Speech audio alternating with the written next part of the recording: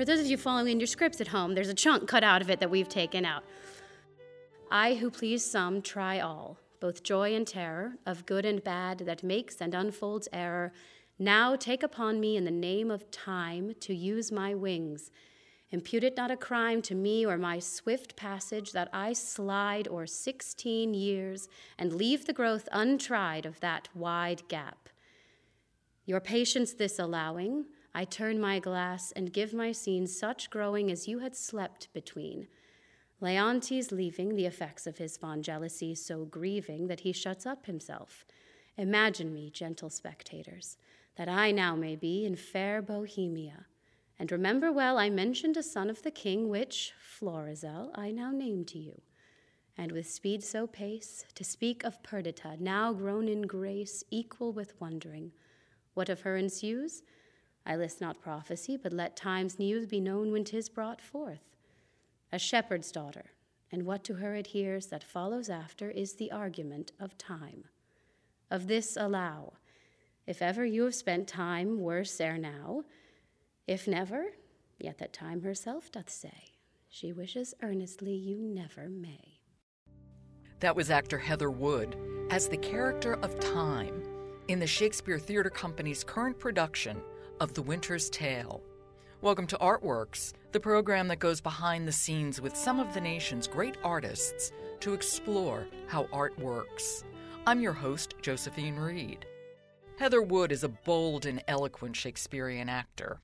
In The Winter's Tale, she plays the characters of Time, Perdita, and Perdita's brother, Mamilius. Because this production of the play, as directed by Rebecca Teichman, has just 9 actors performing 16 characters. It might sound like a gimmick, but it works. The doubling of roles is in keeping with the sometime tragic, sometime comic play and its theme of transformation.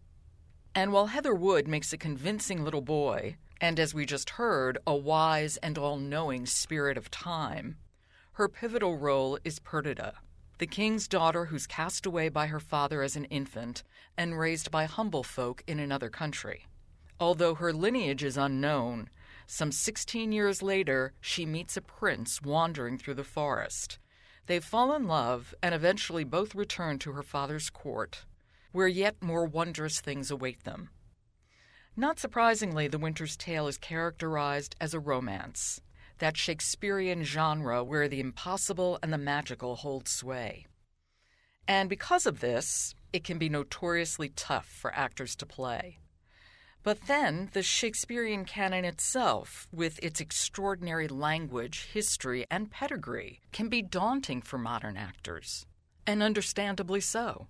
So when I spoke to Heather Wood, I asked her why, as an actor, she was drawn to Shakespeare. When I went to college, I actually went with the idea of, initially going to law school, but when I realized I wanted to do theater, I thought I was going to do musical theater. And I had done all this musical theater in high school, and I went to college, and I started getting cast in straight plays, contemporary plays.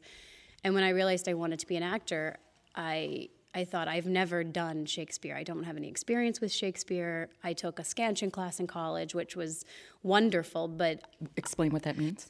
Shakespeare writes in verse and prose, but a lot of it is in verse, and to speak it, you need to understand how the verse works. So you scan it, which is to go through each line and say, does it go da-dun, da-dun, da-dun, da-dun, da-dun, which would be iambic pentameter. And so most of his lines are, Romeo, Romeo, wherefore art thou Romeo? So that would be a perfect scanned iambic pentameter line. But some of his lines, the stressed syllable wouldn't fall where it maybe should fall. And you would need to go through and figure out, am I hitting the right word? So a lot of how to speak Shakespeare is told to you by the scansion, so learning how to scan a line of text. So I had one class in this, which, as you can imagine, taught you about a 20th of what you needed to know as far as speaking Shakespeare. And I'd always enjoyed going to see Shakespeare, but I didn't understand a vast majority of it. And so I thought, well, let me figure out if this is something I really like and where would I learn it. So I went to graduate school.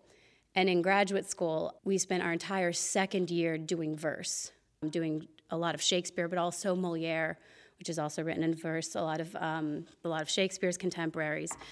And it was sort of through that I developed this really love of verse and of Shakespeare's written word and of his contemporaries. So I think it was through studying him in grad school that I realized how incredibly lovely the written word can be. His work can be quite daunting for actors. Were you daunted at first? Oh, completely. Winter's Tale is my 7th, actually. If I include grad school, it's about my 7th Shakespeare and my 6th major role in a Shakespeare play. And I still sit down and I guarantee you I don't understand 60% of what I read the first time I read a Shakespeare play. No idea. I mean, I have to go get the lexicon, which is sort of the Shakespeare Bible, the Shakespeare dictionary Bible, and I go to my teachers and I go to the internet and I go to all sorts of sources to sort of figure out what on earth is happening in half of what I'm saying. But I also approach it the same way I would approach any contemporary play. I find O'Neill daunting. I find Oscar Wilde can be daunting. I find a lot of it can be overwhelming because it's so incredibly beautifully written, and it can be such a great story that any of it can be too much. So I initially always try and find what are the things that I can identify with and what are the things I do understand, and then go from there. It's interesting because his work can be equally intimidating for audiences. I think that also presents special challenges for the actors. Absolutely. Yeah, I think sometimes there's something I say, specifically in Winter's Tale, there's a section in Bohemia with flowers, and there's an exchange between Polixenes and Perdita regarding art and nature, and it's an exchange that we both know exactly what we're saying to each other. But I'm fairly certain about 80% of the audience has no idea what we're saying because it's so dense, it's so complex. And it took us an hour and a half sitting in a room with books in front of us, going through, parsing it. It took us an hour and a half to get it, and these guys have 30 seconds to understand what we're saying, and then we're moving on to the next thing. So you sort of have to try and make as clear what you're saying be, and hope that if you understand it, they'll at least kind of go with you on the ride. And the major points, I think, land, but you do sort of have to accept the fact that there's a point where you kind of are expecting a laugh because the line is really, really funny, but it's so dense and so buried inside of this language that is not natural to our ear that it's just not going to get it. It's not going to hit. And maybe one or two people every once in a while will get it, and that's great. But I think if you understand what you're saying and you can sort of sell it in a way that they can get on board with you, it's really the best you can do. And that's the most important thing, is to just try and make it as clear as you possibly can. And I feel like we do a lot of that with your cutting too. If there's a section that the director realizes it's just too dense, it's filled with things that would have meant something to an Elizabethan audience, but that simply don't mean anything to a modern day audience, then a lot of times you'll find that'll be one of the first things to go. And you realize it's not something that gets missed because it helps you move the story along in a way that the audience can stay with you versus spending the next 15 seconds going, wait a minute, what did that word mean? And you've lost them by the time you've moved forward. So you want to keep them with you, and making sure that it's as clear for them as it can be is essential. Well, as you mentioned, you're playing Perdita now in The Winter's Tale at the Shakespeare Theater Company. Can you just talk me through this? Give me a little bit of a thumbnail sketch about the play, which is a high comedy, tragic drama, and otherworldly all at once. Absolutely. It was one of Shakespeare's last plays, and it's sort of everything in the kitchen sink thrown into one play. So it begins in Sicilia with King Leontes, who is married to Hermione. They have a son, Mamilius, who I also play. I play my own brother and sister. And his best friend from childhood, Polixenes, who is the king of Bohemia, is visiting. Hermione is 9 months pregnant, and for some reason, Leontes has developed this jealousy and this fear that there is something happening between Polixenes and Hermione. And ultimately, it becomes so great that he accuses his wife of adultery. And I don't want to give too much of it away, but the child that she gives birth to, he casts out, he banishes from his kingdom. And Hermione then something happens to her, she collapses and is taken away, and then Leontes is told she is dead. So then we sort of jump forward 16 years in time, which is the character I also play, Time, and we are in Bohemia. So the first act is very stark. The set itself is very black and white, literally black and white, very stark. The action is very stoic and serious and intense and sad and difficult. And then you jump to Act 2 when we're in Bohemia, which is this sort of countryside. We're at a sheep shearing. There's colors, there's flowers. You have a crazy shepherd and his silly son, who is played by the wonderful Tom Story. The central story of Act 2 is that of Prince Florizel, who was Polixenes, the king of Bohemia's son, and Perdita. So Perdita is the child that Leontes cast out and sent away. And she has been raised by this shepherd and his son and is a shepherdess. She lives out in the country and she loves flowers and lives a simple life. And Polixenes' son, Florizel, came across Perdita, and they have started a forbidden romance. And so the story sort of circles around them and their relationship, and then the revelation of their relationship. And then Act 3, they go back to Sicilia, and everything sort of comes back around full circle. You ask a lot of the audience in this play. In fact, one of the characters, Paulina, explicitly says, regarding the play's resolution, that faith is necessary. Yes. She says, it is required you do awake your faith. And that's absolutely something we ask of the audience every night. I feel to some extent it's something you ask of an audience every night at any play. Absolutely in this. We ask you to awake your faith, but then we ask you to use your own belief and imagination. We do ask you to come with us on a slightly incredible journey that's going to take you into crazy places and fun places, too. Well, explain the rehearsal process and what you went through. First of all, everybody is playing more than one role, with the single exception of the actor who plays Hermione. Well, Sean and Brent, Polixenes and Camillo, actually only technically play one role, and they do appear in disguise at one point. So everybody else is tackling at least two. We started rehearsals in New Jersey at Princeton at the McCarter Theater, which is where we were before we came here. How long did you have for rehearsals there? We rehearsed a month, I want to say. I think 4 weeks of rehearsal and then a week of tech, I think, is what we were at there, which is, you'd think would be so much time, and it goes by so fast. How long before they had you on your feet? I think we were on our feet about after 4 days. But sometimes if there was a scene that something wasn't gelling right with it, we would sit back down. And we were making cuts constantly. Things were constantly getting cut, occasionally put back in, but usually cutting throughout the process.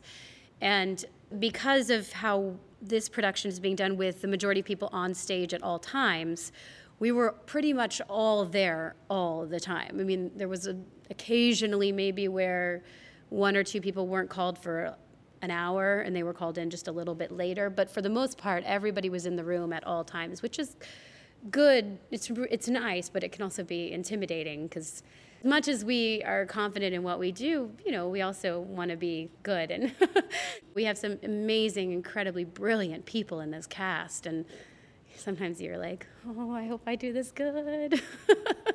I hope this is the good day that I do the acting.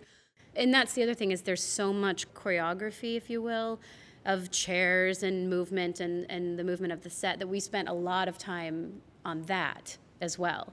People who come to see Shakespeare typically know the plays. Mm-hmm. I think that's pretty fair to say. And sometimes know them very well and have a real idea about the way things should go and about certain characters, how they should be presented. I know I do about Cordelia. I mean, I have a complete idea about the way Cordelia should be, and too bad for you if you don't do it that way. And that's a challenge, I think, for an actor. Mm-hmm. It's actually funny, about 3 weeks ago, and we look out at the audience every once in a while, and I saw this person in the front row who was looking down a lot, and I thought, why are they looking down so much? And and they were reading the script. They had the script in front of them, and I thought, oh, I would just put that down right now if I were you, because you're about to not have any clue where we are in this play. Because it was right before a section where Mark improvs basically the entire portion of this section, as he should, because What Shakespeare wrote was supposed to be funny to those people, and we, in order to get that same feel, we have to make it funny to our audience. So Mark improvs it in a way that we think Shakespeare would like. But I think the reality is you can't please everyone, and that's always going to be the case. We can only tell our story. I can only tell my Perdita. I can't be the Perdita that everybody, every single different person wants to see. I can only be what I can be, and I can only give you the Mamilius that I can give you, and hope that if you do come in with a preconceived notion or an idea of what something should be, not that necessarily you'll say, oh, well, this is what it should be now. My mind has changed, but that you'll say, okay, well, I can at least get on board with that person, and I can go on that ride with you, even if maybe that's not exactly what I had in mind. When I did Romeo and Juliet in 2008, it was my first job out of graduate school was Juliet. Whoa. Yeah, that was intimidating, but it was great, and I had the most wonderful director who guided me beautifully through it. And I don't read reviews during shows because I don't find it useful or helpful. But after they're done, I'll go back and read. And one of the reviewers wrote, well, she isn't a brunette, but it's okay because, in this part of Italy, you will find blondes. And I thought, that was what you were concerned about, was the fact that I wasn't a brunette? There's just sort of things that you're like, I didn't even think that would be something that anybody would notice, let alone comment on. But, I'm sure there's people out there who think doing a 9-person Winter's Tale is ridiculous. It's just too confusing. But, I feel like it works, and the changes work, and the story works. You have to just get on board with us and go. Give over to it. And if you don't like it at the end, well, you'll see another play. I was going to say, there'll always be another production of it somewhere. We had said earlier that you knew pretty much all of Shakespeare's plays. You've read them, most of them. But that would mean you would have an idea about the characters, too. Yeah. So what happens when you have a very different idea of Juliet, let's say, than the director? How do you work that out? I think if you have a good director and you have someone you feel comfortable with, which is a blessing, and occasionally not the case, I think then you feel comfortable going and saying, okay, I understand what you're thinking. Here's kind of what I'm thinking. Maybe we try and figure out together some place where we can both feel comfortable and feel good about what we're doing and the choices that we're making. I love directors. I actually really, really like directors a lot. And some actors don't. Some actors would prefer to just be left alone. And, they've been doing this for 50 years or what have you. And they're like, I know what I'm doing. Give me my parameters. Give me my outline, but let me color it in. And I think that's completely valid. It's absolutely great, and maybe one day I'll sort of get to that point. But I'm at a point still where I really like directors. I appreciate outsider thoughts. I appreciate someone who's on the outside looking in who can say to me, okay, I know that's what you're trying to get across. It's just not quite reading to me as that.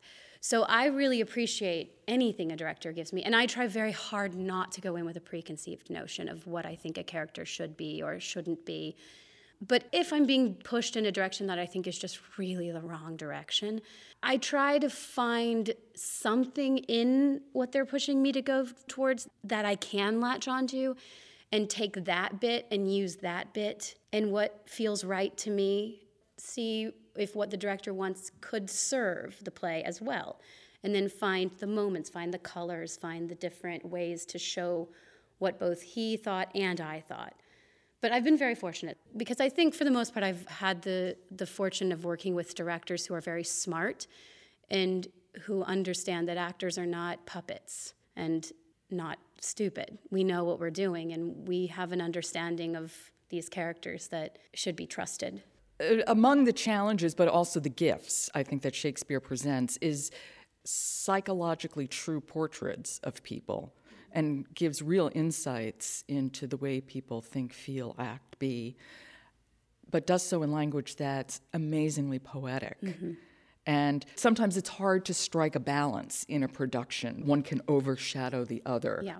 And I think oftentimes it's the language that takes over because of the fact the audience member is thinking, wait, what did that word mean? And you've moved past that. But again, I think it's about using the language, really using it. But one of my greatest pet peeves is people who love the language too much. It's using the language, but not highlighting it. Not going over the top with it. You can't hear it that long. I mean, people who love the language and bathe in it I get it. It is beautiful. Nobody will ever write like that again. Absolutely, 100%. But if you just like bathe in the language, your ear can't take all that in. If you make every word important, no word is important. It's really about, you're absolutely right, finding the balance between acknowledging the beauty and the poetry, but still not losing the character, not losing the story, and not losing the depths and the colors and the intricacies of these characters. And that's hard sometimes if you really love Shakespeare and you just want everybody to understand the beauty of every word. And the reality is, it's just how they talked. It's just how they talked. He created syntax that was more beautiful than anybody ever spoke back then. But it is at the same time how they spoke. It's the words they used. It's the phrases, the innuendos, the idioms. It's what they used. It's how they spoke. So I think O'Neill is a beautiful writer. I think Tennessee Williams is a beautiful writer. And I don't think their writing is necessarily less beautiful than Shakespeare's. It's just our words. So it feels slightly less beautiful because it's not the poetry of 1600. It's the poetry of the 1900s. And again, like you wouldn't give a speech from Glass Menagerie and emphasize every single word. You couldn't. The ear would shut down eventually because it's just too much information to try and take in. You pick the ones that are most important and you drive through the text. That's a major thing with Shakespeare. You got to drive to the end of the line, get to the end of the line. Don't drop off at the end of the line. It's really something that when you're first learning to speak Shakespeare, I think as a young actor, is really, really hard because you want to just feel every word. And eventually, you got to learn that you can't do that because you're going to lose your audience about 3 words in and you've still got another 50 until you have a period to take a breath at. So you really have to just drive through it and trust that they're going to stay with you.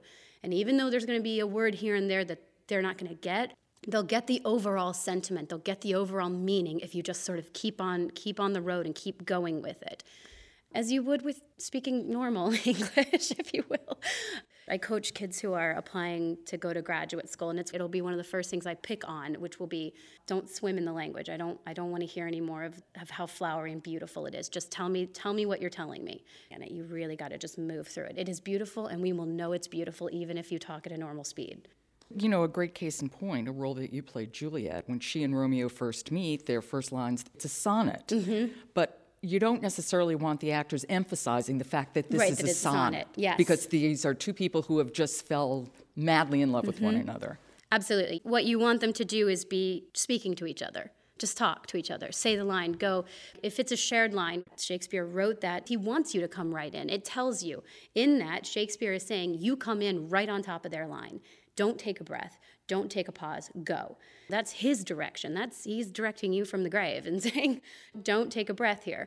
And with Romeo and Juliet, with that first meeting, he's given it to you right there. It says they're going so fast.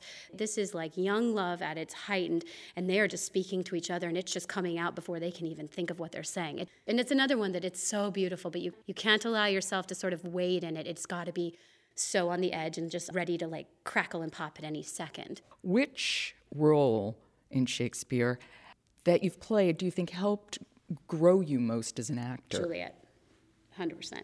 And 100%. Why Juliet? Well, it was my first job out of graduate school. I did it at the Old Globe in San Diego, where there is also a graduate school program. And the director of the play happened to be the head of the acting program. And it was working with him, and it was working on this character. I was actually, I think I might have been the only girl in my graduate school class who did not work on Juliet at all. I had zero interest on working on characters that I would actually play in graduate school. I wanted to work on Margaret from Richard III and Mary Tyrone from, Long Day's Journey. I wanted to work on none of the ingenues that I was probably going to ultimately play. So I'd never worked on it. I went into it really with no idea, no preconceived notions. I really hadn't done any of it, but it was the largest Shakespeare role I'd ever played. And the journey that character, that Juliet, goes on is a roller coaster times 12. To have to go from the highest highs to the lowest lows to strong. I mean, she's incredibly strong. The decision she makes about killing herself is so powerful. And really having the opportunity to explore it. And the other thing was we ran that show for 3.5 months. So I had so much time to really play and develop, and I had this incredible cast of people. It's actually where I met my husband, too. It was just the opportunity to play this role and realize that you can have this idea of like what Juliet is, but really she's got so many colors and so many different intricacies and so many different parts to her. I mean, I think I probably could play it 15 more times and still not find all of them.